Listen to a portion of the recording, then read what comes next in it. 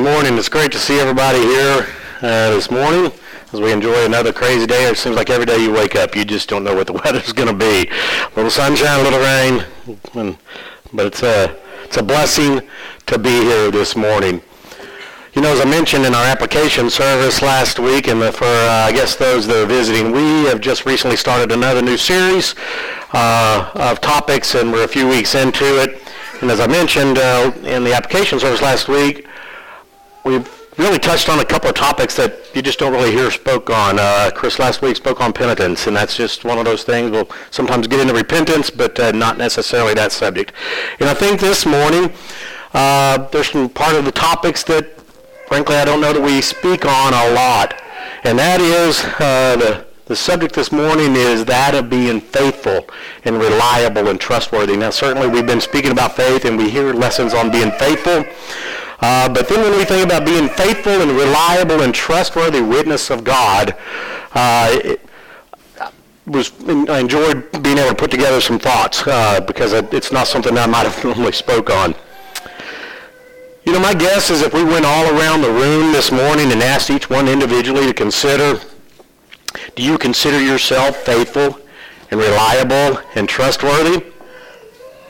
I'm pretty sure that most of you would likely answer, yes, I believe I am.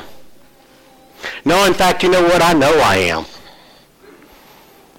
Why would you immediately answer that? Well, because you know what? They're very positive traits.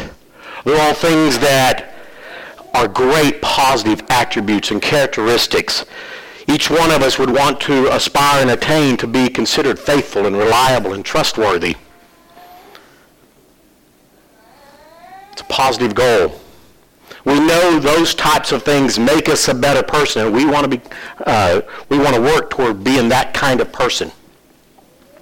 But you know why else I think you might answer that question affirmatively? Of absolutely, I'm faithful and reliable and trustworthy. Because we also understand the opposite of that means unfaithful, unreliable, untrustworthy.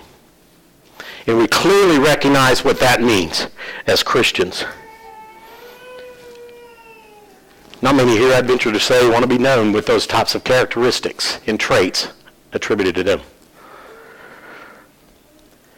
You know, as I began to put together some thoughts for this morning, there's two easy areas that came to example because they relate to our everyday work lives. To our everyday lives, and that is work and our families.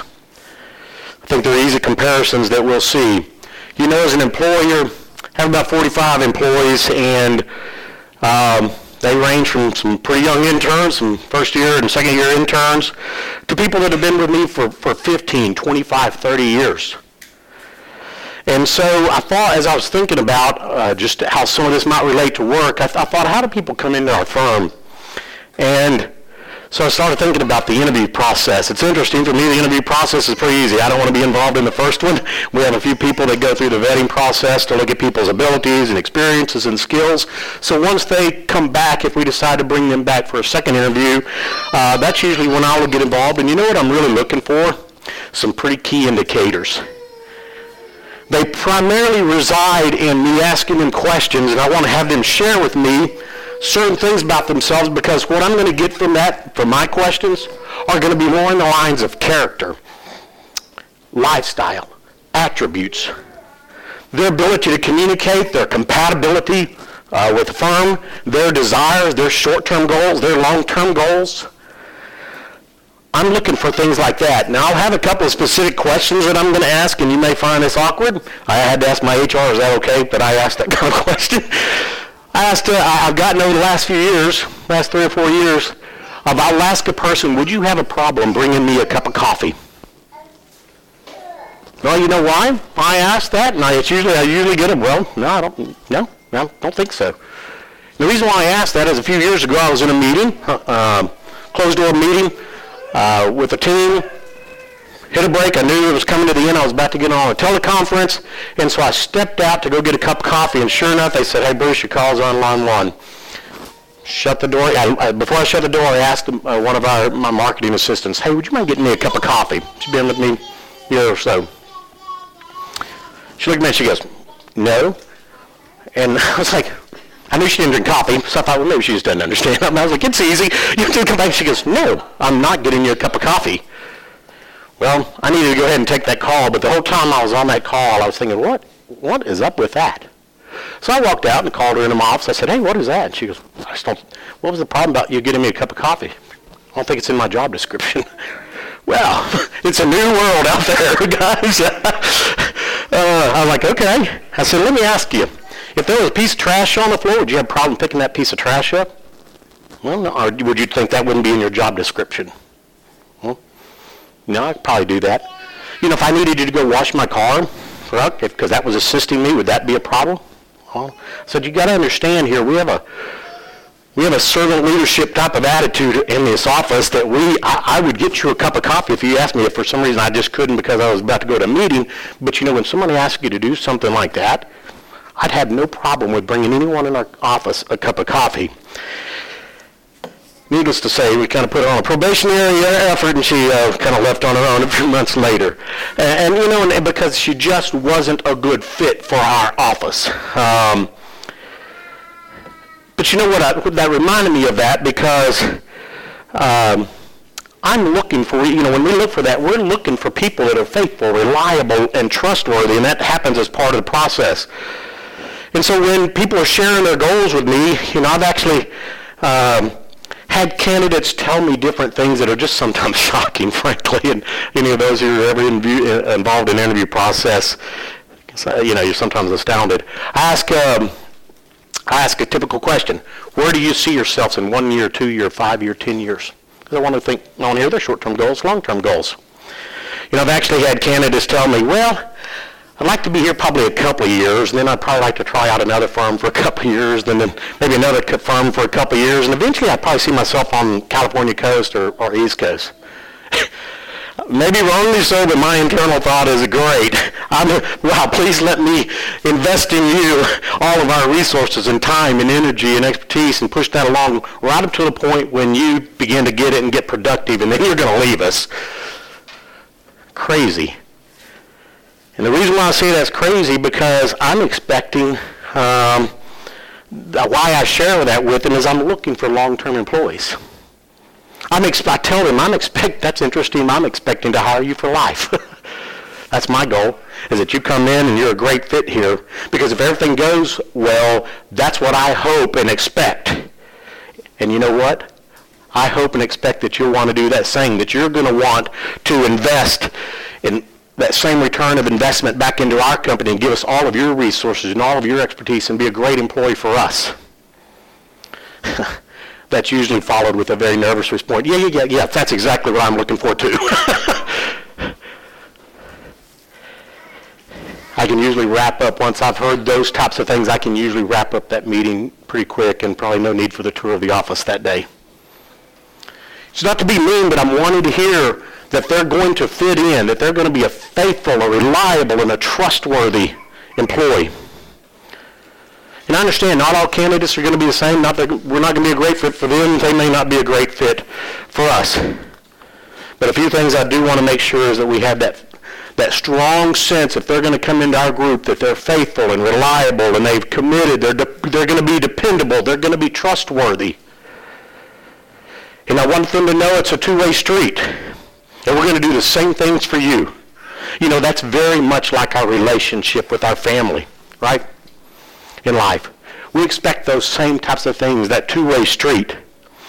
And I know many of you probably are business owners or have been, and I know you all agree there is nothing like having an employee that is faithful and trustworthy and dependable and reliable.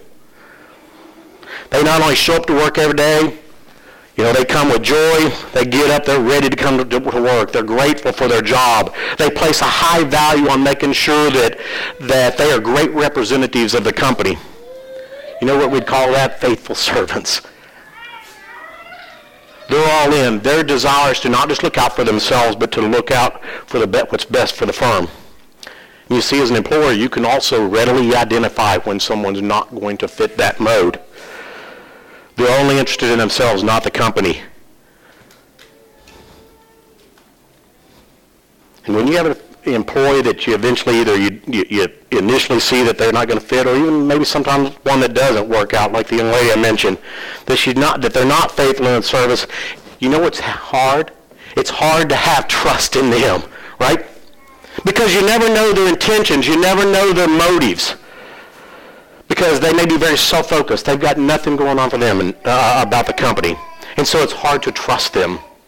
It's hard to place reliance on them. It's hard to see them as a trustworthy individual and have dependence on them in the workplace. You know what? They tend not to be as diligent in their work. They're not as focused, easily distracted, things that would cause them to move away from this. So you see how that can take form in relationships when we think about our work relationship? You know, as much as possible, we try at our office to make it a family atmosphere. I love our employees. I want to know their kids. I want to know their spouses. We function very much like a family, and I feel that those characteristics are vital to the success of a firm. And we look to have a lot of that in the workplace. And so that immediately transfers into the family. You know, the same attitude, the same level of what you're looking for in our relationships, our marital relationships, our family relationships. The same is important. Trust develops a sincere appreciation for others. Because you know you can count on them to do what they say, to be there when you need them, never doubting in their abilities or their intentions or their motives. Can you imagine not having those types of things in your marriage relationships or in your family relationships? Now, let's think about not just our relationship with our work or our family, and we could spend a lot of time on those, but how this applies to our relationship with God, because that's where we'll spend the rest of our time this morning. So let's look at what it means to be faithful. Here's some things that I think go along with faithful. Loyal, constant. A firmness, steady, an unwavering adherence to a person, a thing, or an oath, or a promise. In Exodus 17:12, one of probably the earliest times we see references to being faithful, Moses' hands grew weary, so they took a stone and put it under him, and he sat on it while Aaron and Hur held up his hands, one on one side and the other on the other side, so his hands were steady until the going down of the sun. Steady, unwavering in that strength in his abilities to be faithful. When we think about reliability, we tend to think of that being in the form of consistency. You can be counted on regardless of the situation. You're just always going to be there. It provides that basis of confidence to place that trust and dependability. James 5:12 says, "But above all, my brothers, do not swear either by heaven or by earth or by any other oath, but let your yes be yes and your no be no, that you may not fall under condemnation." And finally, just some things on trustworthy, basically worthy of trust. Able to be relied on as honest or truthful. Full of integrity, never should be in question. Honorable, ethical, virtuous. Titus 2:7 says, "Show yourself in all respects to be a model of good works, and in your teaching show integrity and dignity." You know, I mentioned some employees. I have a few employees that have been with me in the 25 and 30 plus range. I have a CFO, Gail. We gently at home refer to her as my work wife. Seems like I'm at work sometimes more than I'm at home, and and I know it's always going to be taken care of when I put it in Gail's hands. She can complete my sentences. I don't have to worry if when I put something to her that it's going to be done, and it's going to be done accurate and with excellence. You know, I sign all the time. I sign a stack of checks, and I'll go out of town for a week or two. I don't have to worry about it. She's going to write a check to herself. There's just that level of care. But you know, whether at home or work, what happens when we have that level of trustworthiness, what that trustworthiness creates is a desire to provide peace. It helps us desire to provide strong relationships, to be a great resource to one another. When you have trustworthiness, you will help make good decisions together. Your desire is to please others. Your desire is to be a giver and not a taker. You're interested in looking out for the interest of others. You desire to promote and build up and strengthen others, again, whether at work or in your family or in the church. You desire to protect, you desire to reward, to give more and more trust, eventually that you build an unbreakable bond.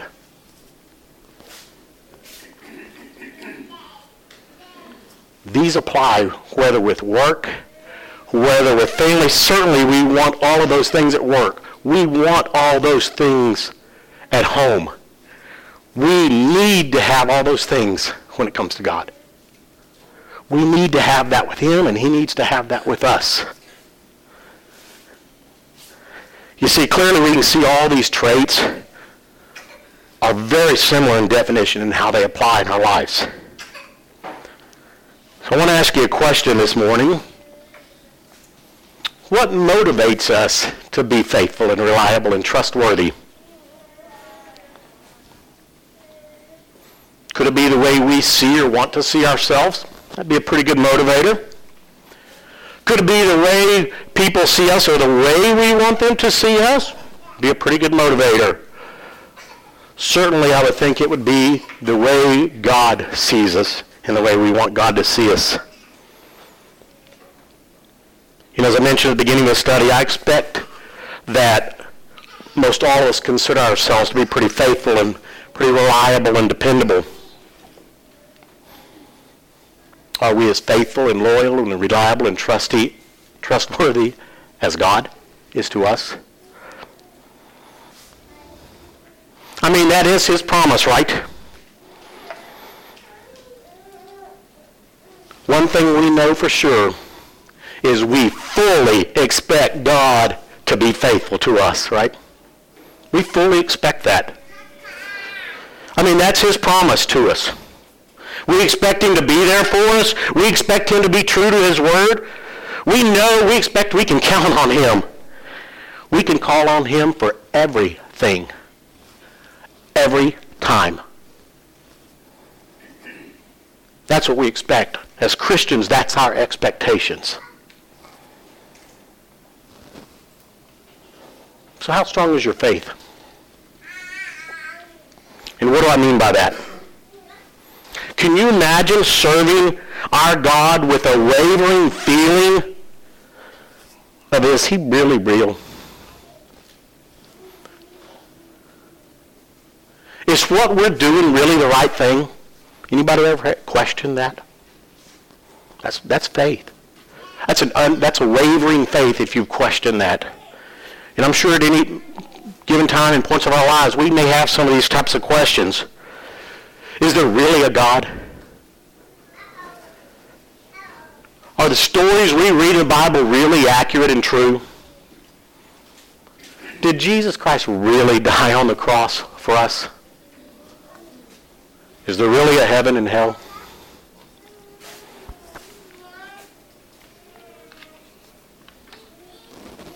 You know, there's a lot of the world that has a problem answering those questions. It's unfortunate. I'm pretty confident every one of you said yes to all these questions. Why? Because you have faith. And we know that faith is the substance of things hoped for and the evidence of things not seen. It's our faith that causes us to believe in those things. We would not believe in God if we could not fully trust and rely on his faithfulness to do the things he said he will and can do. Think about that.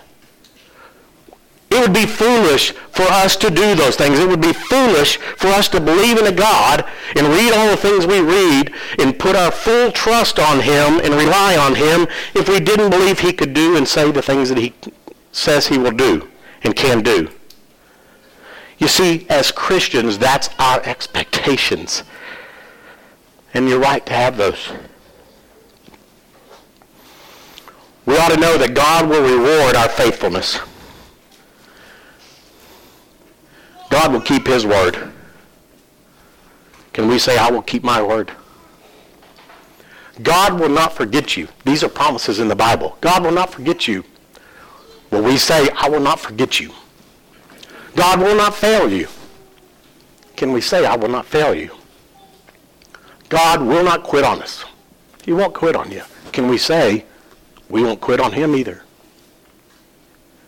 Hebrews 11:6 says, and without faith it is impossible to please him, for whoever will draw near to God must believe that he exists and that he rewards those who seek him. He will reward your faithfulness.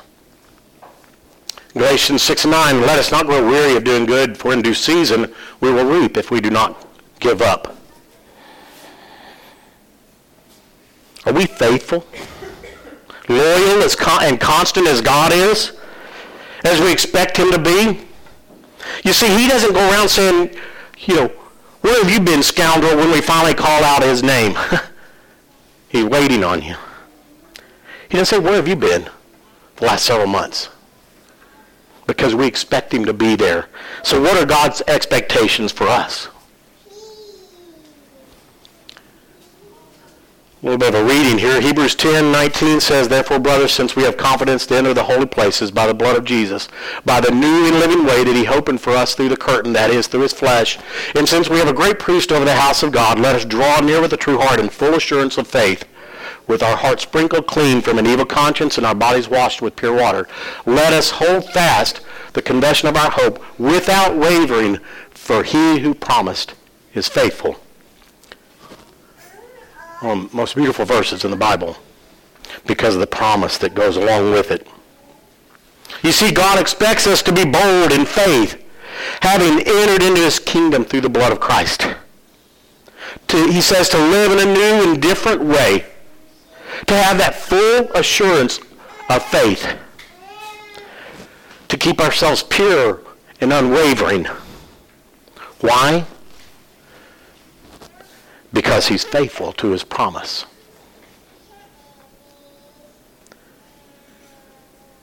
Now I want to close this morning with some things, and this could be an infinite list. I just want to close with 10 or 12 things that here in a little bit that I believe things that God expects from us. He expects us to be godly employees and godly employers. Colossians 3:23, verse 24, whatever you do, work heartily as for the Lord, not for men, knowing that you'll receive your inheritance as your reward. You are serving the Lord Christ, not just your employer, you're serving the Lord Christ. He expects us to seek him. Hebrews 11, again, we saw this. Without faith, it is impossible to please him. But whoever would not draw near to God must believe that he exists and that he rewards those who seek him. That's what God expects of us, to seek him. He expects us to be worshiping here with our church family.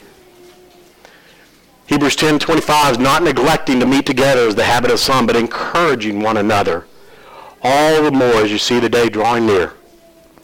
I would tell you, he expects us to be faithful and love others. Certainly we know that as Christians. Proverbs 3 says, let not steadfast love and faithfulness forsake you.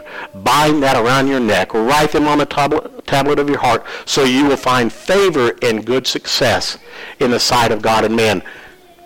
Simple concepts, but simple things that he expects us to do. He expects us to be reliable stewards of that he's given us. Matthew 25:21 says, well done, good and faithful servant. You've been faithful over a little, I'll set you over much. Enter into the joy. That's what we hope to expect to hear one of these days. But he expects us to be good stewards of everything he's blessed us with. He expects us to serve and encourage people inside this church and people outside this church. He says, be steadfast, immovable, always abounding in the work of the Lord, knowing that your labor is not in vain. He expects us to be a giving person. Matthew 6, and there's a lot of verses that you could pull on this, but thus when you give to the needy, don't make a thing about it. Don't sound the trumpets as the hypocrites do in the synagogues and the streets, that they may be praised by us. Truly, I say to you, they have received their reward. He expects us to share the gospel with others. Matthew 28, go therefore and make disciples of all nations, baptize them in the name of the Father and the Son and the Holy Spirit, teaching them to observe that which I've commanded you. He expects us to be humble. in all of our praise, we still want to be seen with humility. Humble yourselves before the Lord, and he will exalt you. Matthew 6:6, he expects us to go to him as our Father. It says, but when you pray, go into your room and shut the door and pray to your Father who is in secret, and your Father who sees in secret will reward you. I want to close with this little chart. We could have talked about a lot of many more things that God expects of us. But this chart that I tried to put together in my mind for us this morning just works pretty simple on the levels of trustworthiness, reliable, and faithfulness. If you were to sit here today and only you can answer these things, and if you looked at this graph from weak to strong, I want you to think about when you ask this question, how do you see your relationship with God when it comes to trustworthiness? Are you pretty strong out here? Are you a pretty trustworthy individual to him? Are you reliable to others, to God? Where do you fit on that? How about simply in your faithfulness? Just weak to strong. And then you can apply that same thing on how do you see your relationship with God, and just put in place of that, how do you see relationship with family? And do that same thing. Are you a trustworthy individual to your family? Can they rely on you? Are you dependable to your loved ones? Are you faithful to your family, to your work, to your friends? Just process that for a little bit. And then I want you to contemplate that. How do you believe others see your relationship with God? Because sometimes that's important.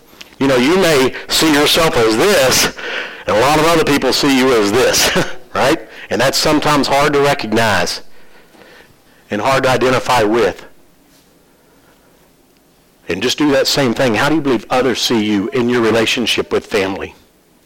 And how do you believe others see you at the workplace? Will they look at you and say, you're a dependable person, you're reliable. At work, you're a go-to person. And we all know what that means in the workplace. You're a reliable friend. You will be there no matter what. When things go sour, when things get in a ditch, train goes off the track, I know I can trust on you being there. Dependable, reliable. And most importantly, how does God see your relationship with him? Again, how does God see you, not only in your relationship with him, but in your relationship with your family and at work and friends? I hope that chart is not too confusing. I tried to make it as simple as possible, but discuss a lot of areas how I think it's important to assess. At work, I constantly am trying to process, and you're always trying to process things that work and do more of that, things that aren't working, and fix those things. Because if you don't do that in business, eventually it goes haywire. We have to do that in our lives. We have to do that in our marriages. We have to do that in our families. We certainly need to do it in the church, with our church family, and certainly, most importantly, in our relationships with God. Because if you're haywire in any of those things, God's aware of it.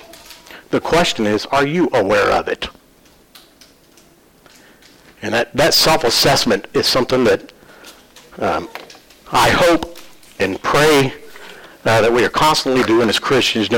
Christianity is not a one-stop shop. It's not a one-top, hey, become a Christian and back out on the streets, right? It's a growing process. Just like we grow in our marriages, we grow in our relationships with our friends and people at work and people in school, and you can put all the other types of things up there. But one thing we do know for sure, and we make it very known, I hope you have the joy of working in places where you have this same thing. We make it very clear that at the office, we put God first. And then we put family next. And then we want to look out for this business. Because if I expect for people to have those types of characteristics that I just described, I can't tell them I expect you to be here at work no matter what. I don't care if your family needs to come second. You put God on down the line. Sometimes businesses have a hard time doing that, but I think you'll get a lot better response and a lot closer individuals in your company when you take the response of, hey, we want you to know, I want you to have God first in your life, and family second. And then we certainly want you to place a priority on work. But when we get those things out of balance, every time you will begin to see things may get a little tilty, right? A little haywire, and it's time to reassess. So I hope this study this morning has been helpful to you. We always want to offer the service of the church. If there's any way the church can help you, we ask you to come forward as we stand and sing.